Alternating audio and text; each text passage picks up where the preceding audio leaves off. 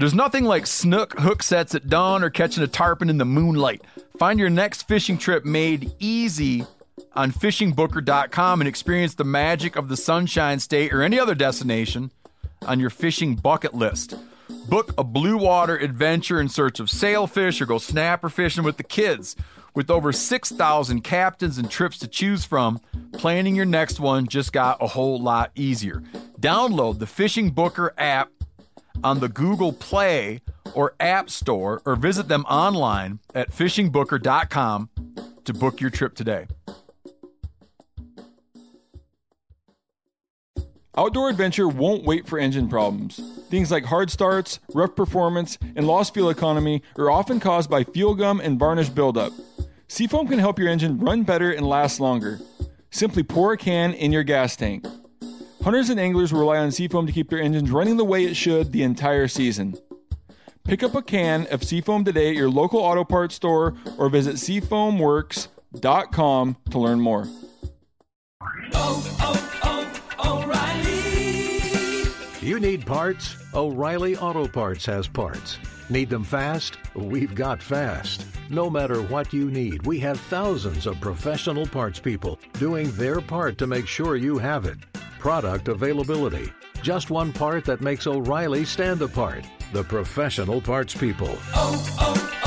O'Reilly Auto Parts.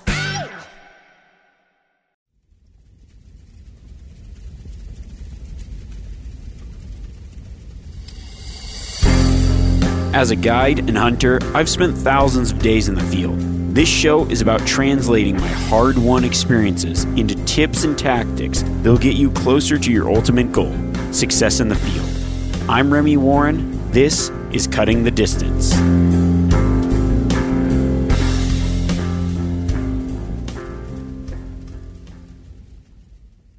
Welcome back to the podcast, everyone. I hope everybody's doing good.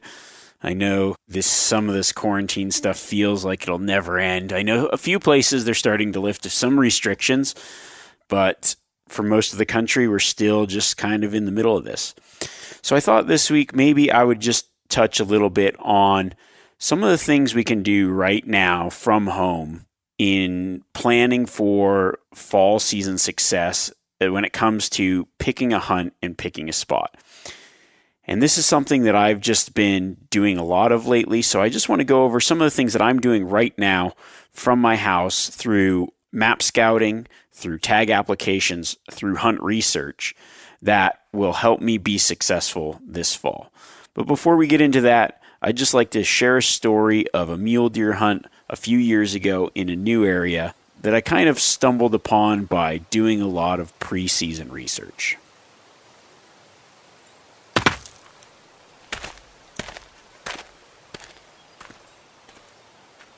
By this point, it was day 5 or 6 of my general area over-the-counter mule deer hunt. Now, on this particular hunt, I was looking for what I would consider a good mature buck, at least 4x4, good scoring, big, mature animal.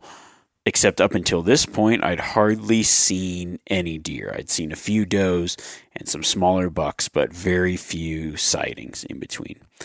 I was hunting a state that I hadn't actually hunted for deer before, but before the season really started, I just kind of got to thinking. I was reading through some regulations for different states like I do every year, and I just thought, man, this would be a fun tag to try. I looked at the season dates, and I just so happened to have it open between guiding, so I just thought, okay, I'm going to pick up that tag and give it a shot, give it a run for its money.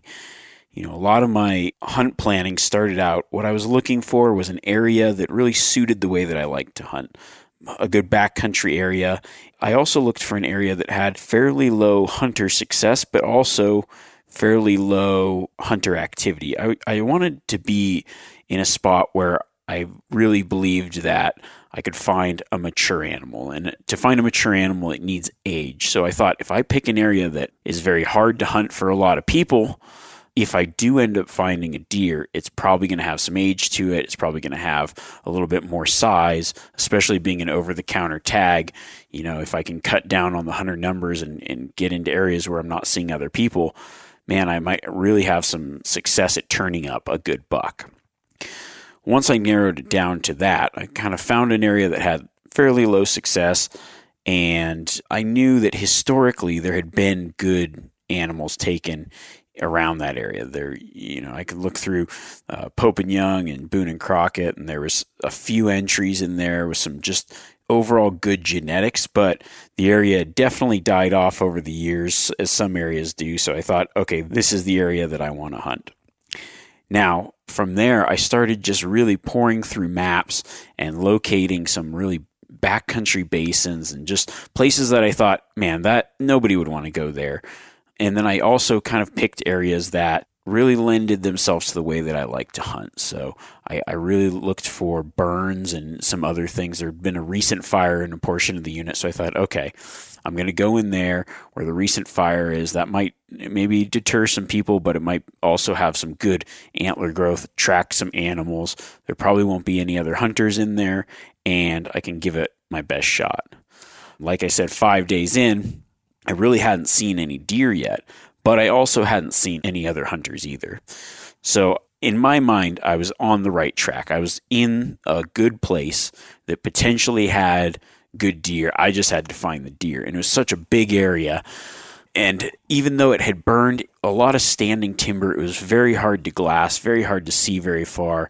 So there was just a lot of pockets in there that I knew deer could hide, but I just wouldn't be able to see them. So I just had to put boots on the ground, find more and more glassing spots, check out the spots that I'd outlined on my map, and really stick to my plan, because it was going to be mentally tough. And it was at this point mentally tough. When you go 4 or 5 days without seeing an animal, you start thinking, okay, am I just wasting my time? Is this why there's low success? Because there are no animals here? But the country looked good. Everything looked good.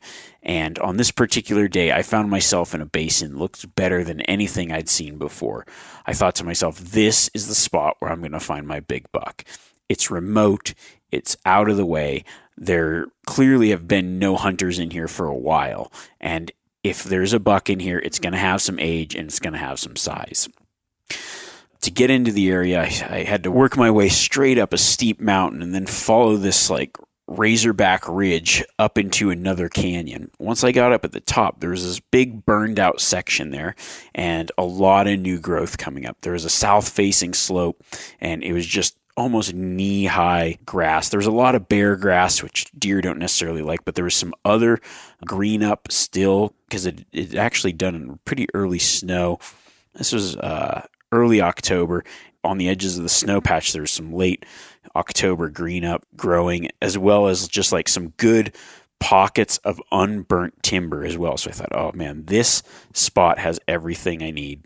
It's got cover. It's got a creek in the bottom. It's got some fresh growth. This looks awesome.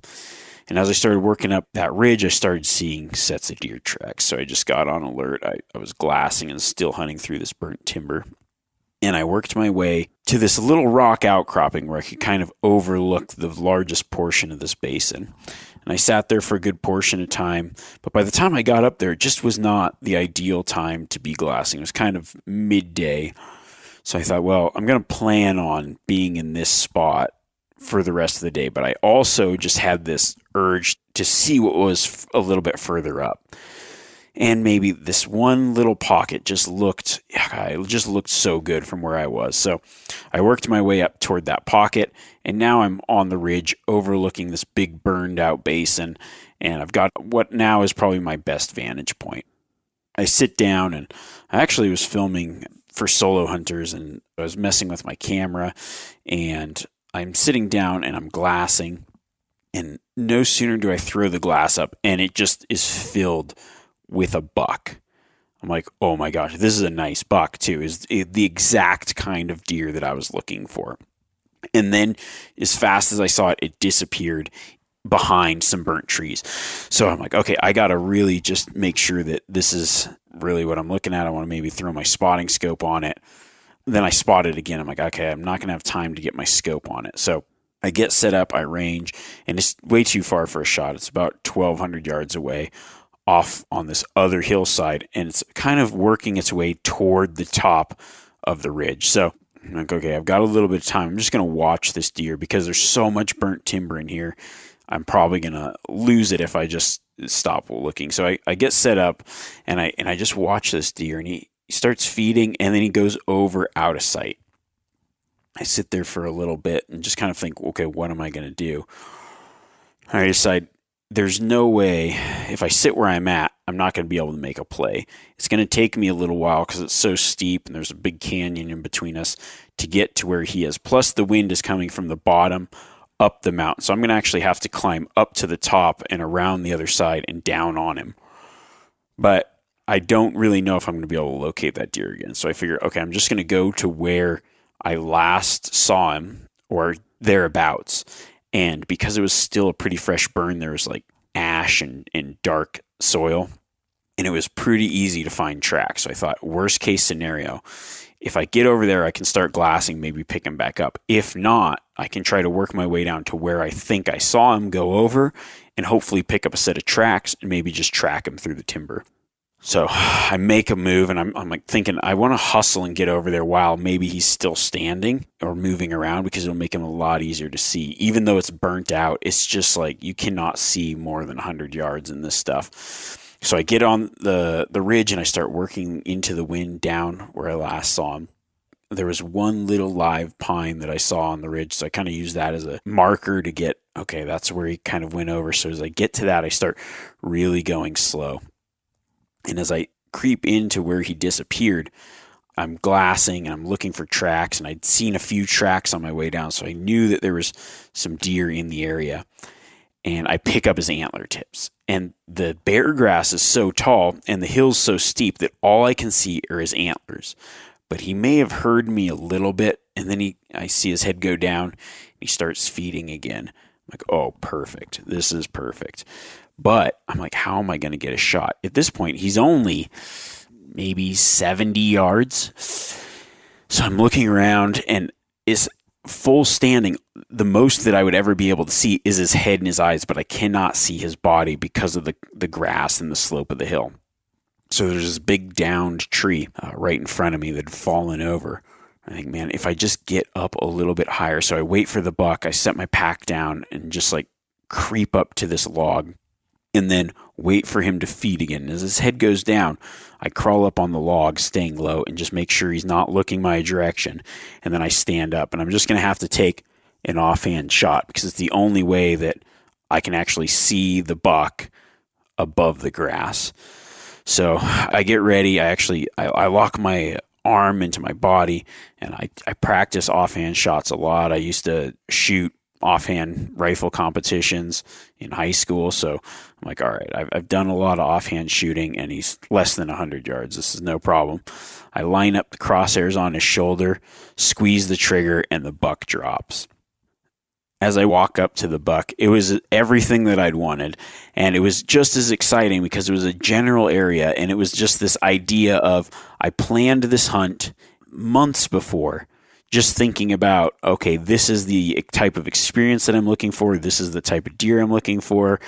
And to walk up on that deer, put that entire experience into reality. Like the plan that I'd made months before, the research that I'd done, all paid off right here on the mountain.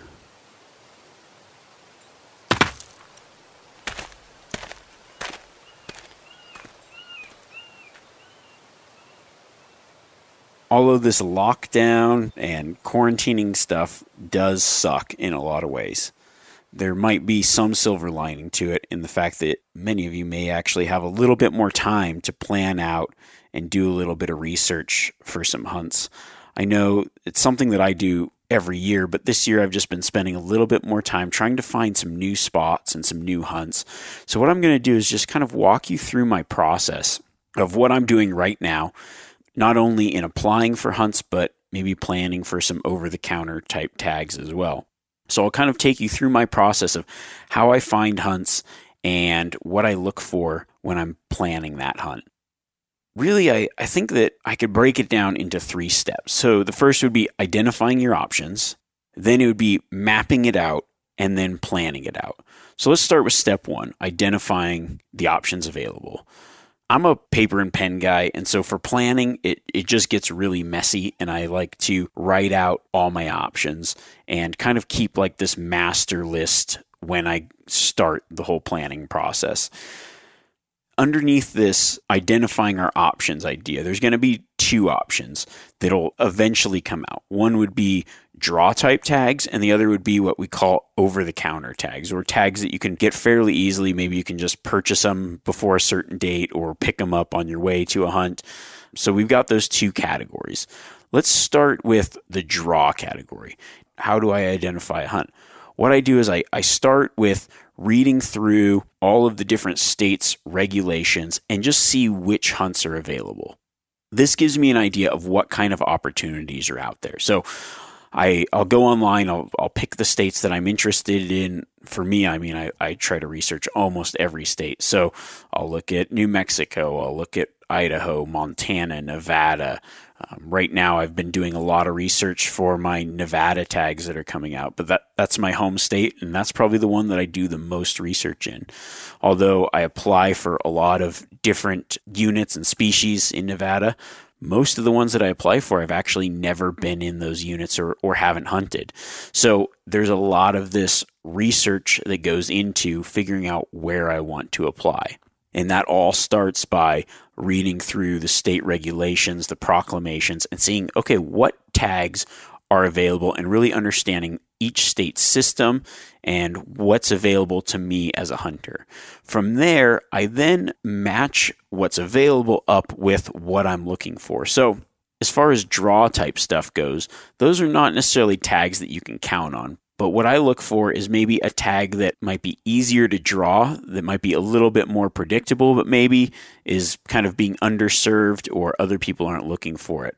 Other things that I might look for is just say, hey, I'm looking, if I'm going to go to this state, if I'm going to go to Idaho for an elk hunt, then I want it to be a really good elk hunt. So I'm going to research areas that I think have really good success rates, good bulls, and, maybe that's what I'm looking for. So let's just start with talking about how do I even do any research on maybe areas to apply for? Where do I start? Because especially if you're out of state or maybe you're planning your first Western big game hunt, it's going to seem very daunting.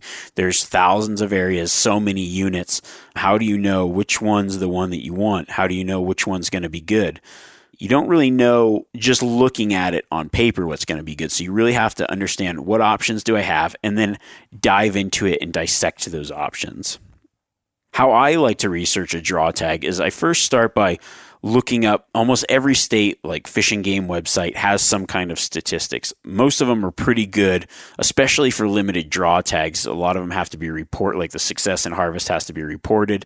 So a lot of them are really good at giving you these research items. I mean, even in like the California hunting proclamations, it has a lot of this research in it. Some of the sites you actually have to look up a little bit more in depth, but you can find it pretty much for every state that I know of. So what I like to look for, the stats that I key on, are the draw odds, the harvest success, and then harvest data. So that would be stuff like maybe they've got information on the size of animals harvested, if it's elk, maybe the number of points or the average main beam length. If it's sheep, all the sheep have to get plugged and checked out. So some states have their checkout summaries where it gives you the exact sheep that were harvested that year with a score. So you can kind of compare, okay, what size sheep are they? Or at least a lot of states will do length of horn and mass of base. So I'm going to take that information and I'm going to start looking at it. And I'm not necessarily looking for one particular thing, but what I'm looking for is a hunt that matches what I'm interested in that moment. So it could change from year to year. It could change from state to state. It could change from, you're looking at Wyoming or Colorado or Idaho this year. Okay, so what kind of hunt do you want? Maybe you're thinking, I've got some time. I'm going to look for a hunt that is easy to draw, but if I draw it, I might have an okay chance if I hunt hard at a 6-point bull. Or you might be thinking, I don't have a lot of time this year, so I just want to find a hunt that might be hard to draw, but if I get it, it's going to be so worth it because there's big elk and a good chance of success. So that's where I kind of break this down into what am I looking for, and then I dissect those stats that line up with what I'm looking for. Like I said, I've been spending a lot of time on my home state, Nevada, and the one that I've been really researching is desert sheep. I'd love to get a a desert sheep tag, and my thought is I want to do it with my bow. So I'm kind of looking for an area that has decent success, doesn't have to be large rams, but has really good odds of drawing for myself with the amount of points that I have. And so I'm narrowing it down to units based on what I'm looking for and what my goals are. We've all seen plenty of gadgets and fads come and go, but here's one product that stood the test of time: Seafoam Motor Treatment. Lots of hunters and anglers know that Seafoam helps engines run better and last longer. It's really simple. When you pour it in your gas tank, Seafoam cleans harmful fuel deposits that cause engine problems. I'm talking common stuff like hard starts, rough engine performance, or lost fuel economy. Seafoam is an easy way to prevent or overcome these problems. Just pour a can in your gas tank and let it clean your fuel system. You probably know someone who has used a can of Seafoam to get their truck or boat going again. People everywhere rely on Seafoam to keep their trucks, boats, and small engines running the way that they should the entire season. Help your engine run better and last longer. Pick up a can of Seafoam today at your local auto parts store or visit seafoamworks.com to learn more.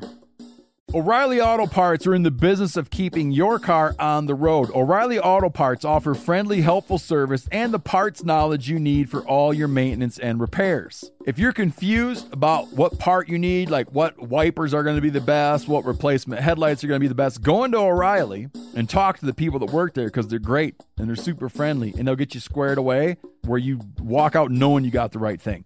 They've got thousands of parts and accessories in stock, either in-store or online, so you never have to worry if you're in a jam.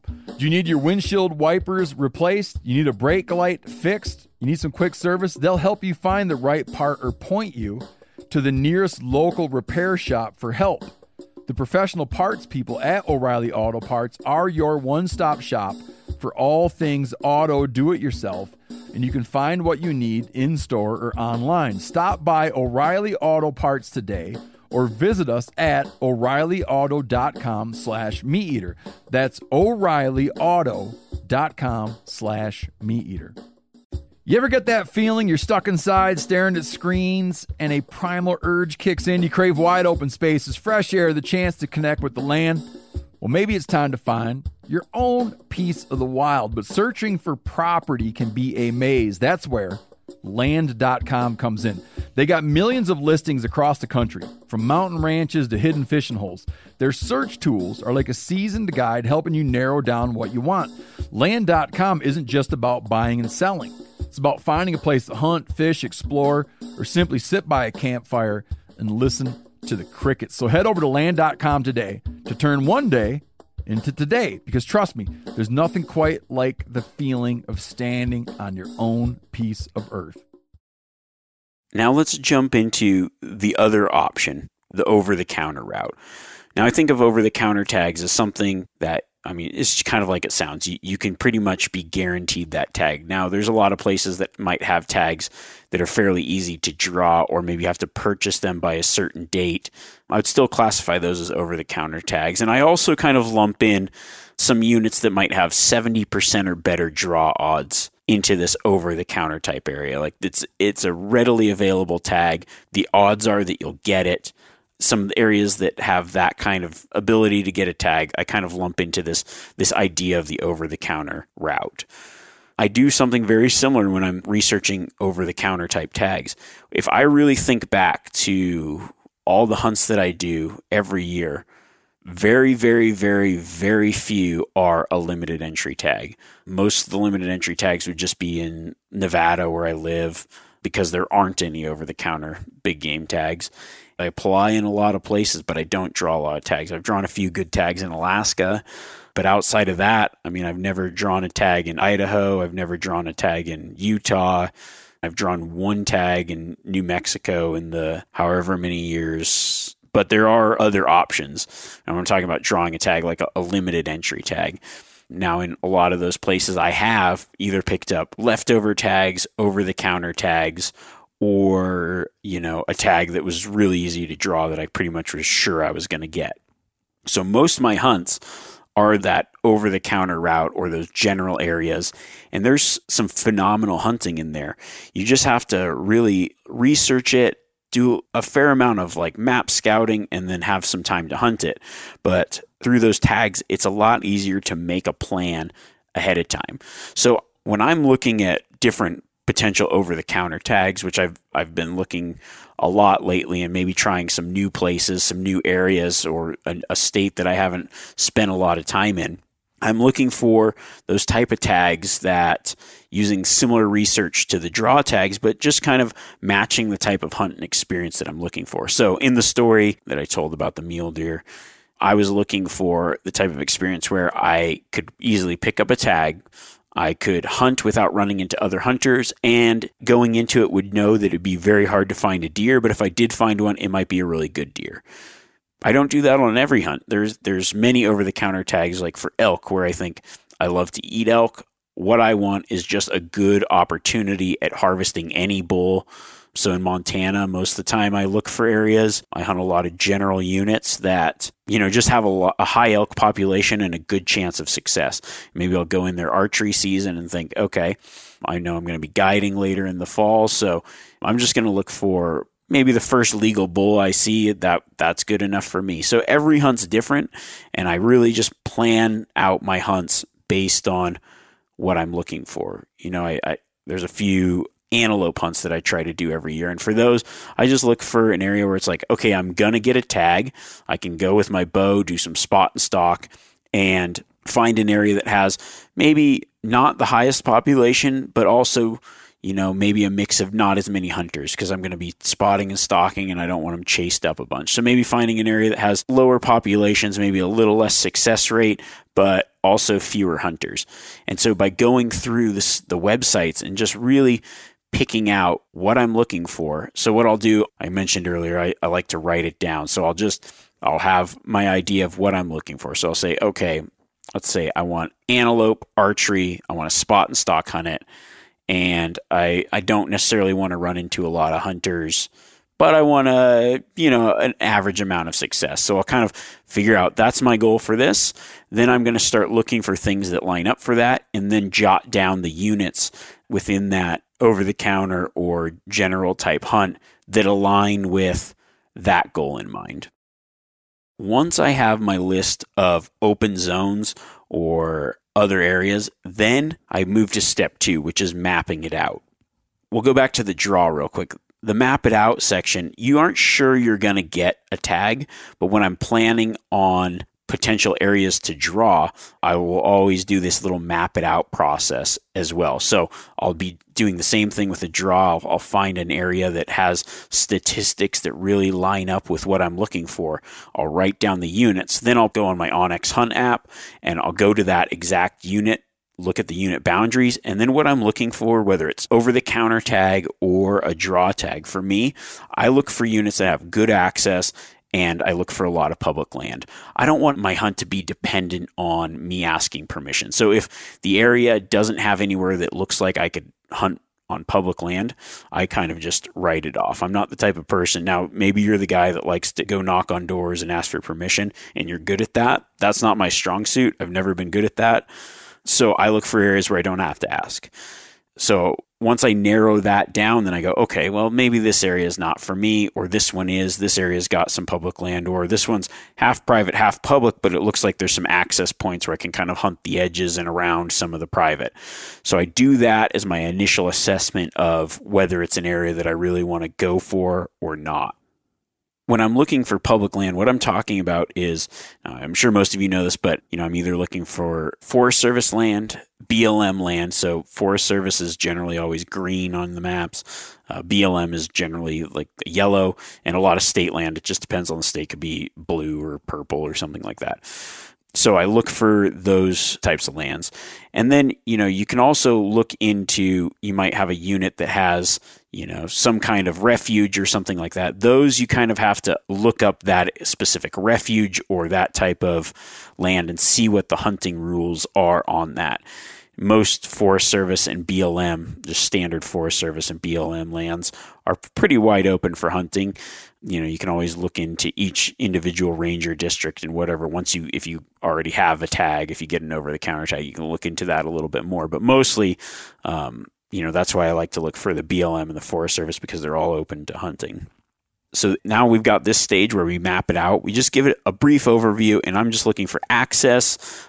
Is there actually somewhere I can hunt in this area? And does it have maybe a little bit of what I'm looking for? Like, is it a mountain type hunt? Is there some areas away from roads? Does it have kind of the things that I like?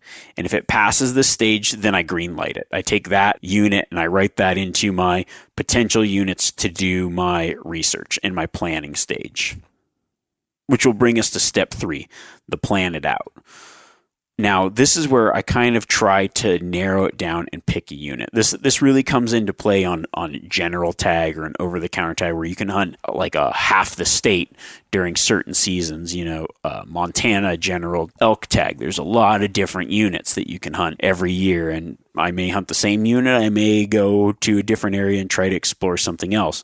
So what I do is I like to pull out my maps, and really this is where I get down to the nitty gritty of the planning portion. And this is why it's nice to find some of those over the counter tags, because I generally won't get to this stage in a draw tag until I've drawn a tag.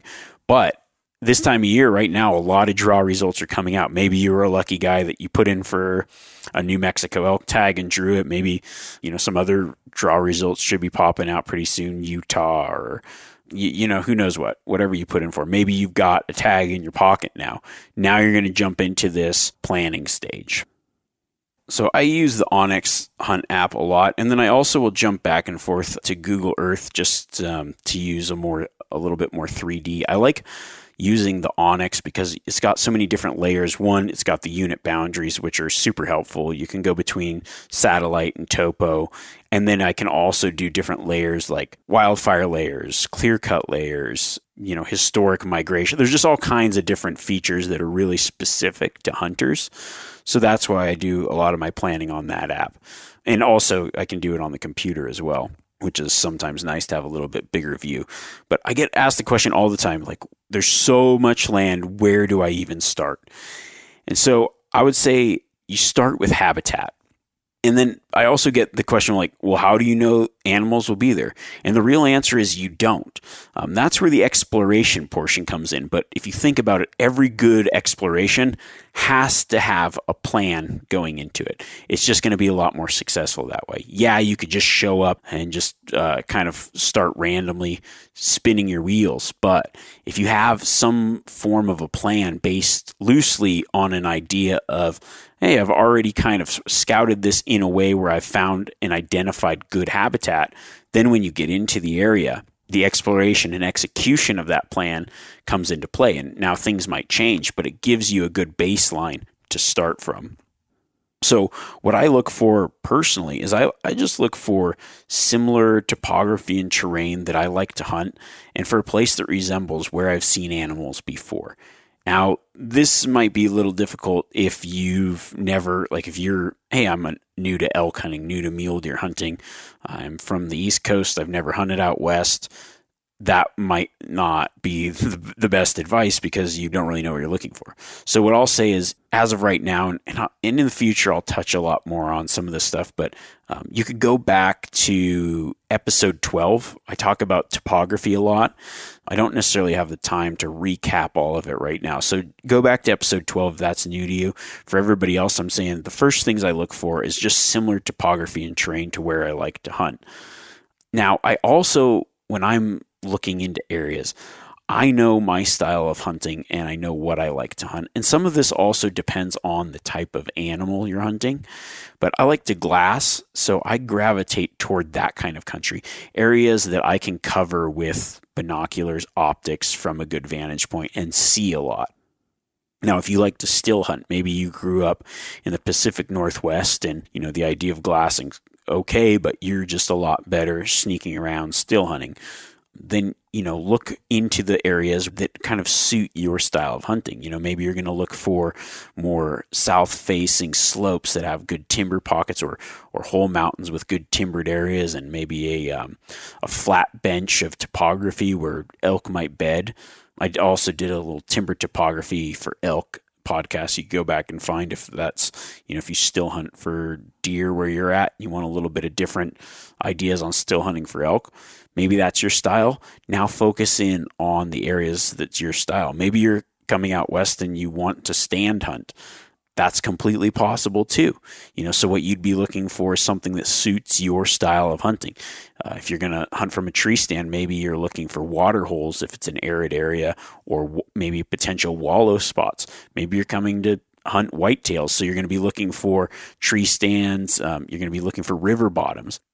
Now, once I've got the unit, hone in on places that really help the way that I like to hunt. And it could be different for everyone. So because I like to glass, I'm going to identify glassing knobs. I'm also going to switch between layers of fires, topo, satellite, the hybrid, maybe a clear cut layer, because I know that those areas that might be more open from fire and other things, it might used to be timbered, but now it lends itself to glassing because it's open and burned, or there's a new clear cut and I can find maybe a glassing knob into that clear cut. So I'll now take the app, and I'll look for areas where it looks like I can look into other areas to really help the way that I like to hunt. So then I'll go, and I talked about it before, but I'll maybe drop a pin on potential glassing knobs, and then I can take that pin and go check it on Google Earth and kind of sit myself in that spot and see what I can see from there. And then I'll mark those glassing knobs, and that'll build out my plan for where I'm going to hunt when I get into the unit. So I drop pins on places that look good from afar, and then I like to kind of hone in on places that might be far from the roads, but I'll even highlight a few places that have easy access, good access that I can kind of preview. These will be spots that I look at when I preview the area. And what I mean by preview the area is my first steps when I get into a new unit for scouting and hunting. I don't really have time to cover that this week, but that will be a future podcast. So as of right now, we're finding areas at home, and then we're kind of planning out that hunt based on the ways that we like to hunt. Once we have that, then we've got our game plan. So when we get into the area, we're going to be more efficient and probably, most likely, more successful. I hope that helps you guys. I know I have been spending an absolute ton of time researching hunts, and I've never spent so much time deciding on units that I'm going to apply for. I actually got my Idaho sheep application in. I was thinking about doing elk, deer, antelope again, but I normally do sheep, and I stopped for a little bit, and now I'm like, okay, I found some spots that sound good to me, so I got that application in, did a lot of research, and obviously on that kind of thing, I mean, the odds are so minimal anyways, you're almost just better going for broke, but I thought, okay, it's fun for me to look at maps over potential areas, and while doing that, maybe discovering something that you could use later on, or maybe, you have a friend who draws some tag and you go, hey, I've already looked at the maps a lot on that. Let me help you out. I don't know. For me, it's just a lot of fun of researching areas. I've spent a lot of time on pretty much every fishing game website, reading through all the regulations, all the potential hunts for so many different states. And when you start adding different states to the list, I've got like this messy piece of paper that has hundreds of ideas that I've already confused myself 4 times on. I sometimes on a lot of states wait till the last minute to apply because I just am so involved in the planning process. Once I apply, then I kind of lose that thing to look forward to of just checking more spots and new spots and keep planning out.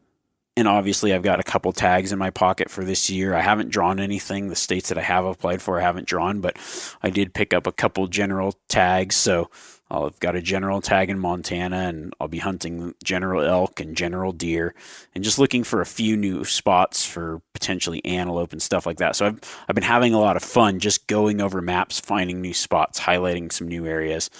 I want to talk about, maybe not next week. I do want to do a Q&A because I've been getting so many questions. So maybe next week I'll do a Q&A, and then we'll jump back into once you have that tag, what are your first steps in the unit?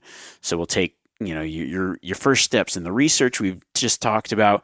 Now let's just go, but with a little first steps in the unit. But maybe we'll do a Q&A first next week. It sounds kind of loosey-goosey, but I haven't decided. We'll see which way the wind blows. I know there's a lot of good questions that people ask, and I do want to get to those. I don't want to let them sit too long. So, I'm hopefully going to be able to do a little bit of turkey hunting here in the coming week, which would be fun. Maybe if we do a Q&A, I can talk a little bit about turkeys as well. I haven't hunted them in a long time because I've been hunting other stuff, spring bear, or in New Zealand or Australia.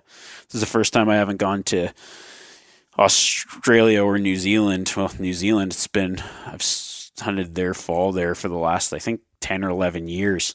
So this is the first time I've missed a hunting season. But even if you live in New Zealand, you're missing the hunting season this year because of the lockdown. So it's just a strange time. For me, I'm not actually used to springtime. I haven't been in spring in many, many years, almost a decade, because I normally go where it's fall during the spring. So it's kind of cool to maybe go chase some turkeys since I'm here this spring. I've just been waiting for some restrictions to lift. So if you got any questions or, whatever, feel free to reach out via Instagram. That's pretty much where I do most of my answering messages and stuff like that. And also, feel free to, if you don't subscribe to the podcast, if you like it, subscribe, give us a comment or a like. I really appreciate that. And maybe cruise through, if some of this is new stuff to you, cruise through some of the past episodes. I know I touch on a lot of stuff in earlier episodes, and I'm always kind of afraid of repeating, but half the stuff I talk about, I don't remember. So it's never bad to kind of rehash some really good tactics. All right. Stay out there. Stay in there. What? I don't even know. Gosh, this quarantine's got me all jacked up, but I've got my onX app up right now, and I'm about to go apply for a couple deer tags. Fingers crossed. Hope I draw. Good luck to y'all.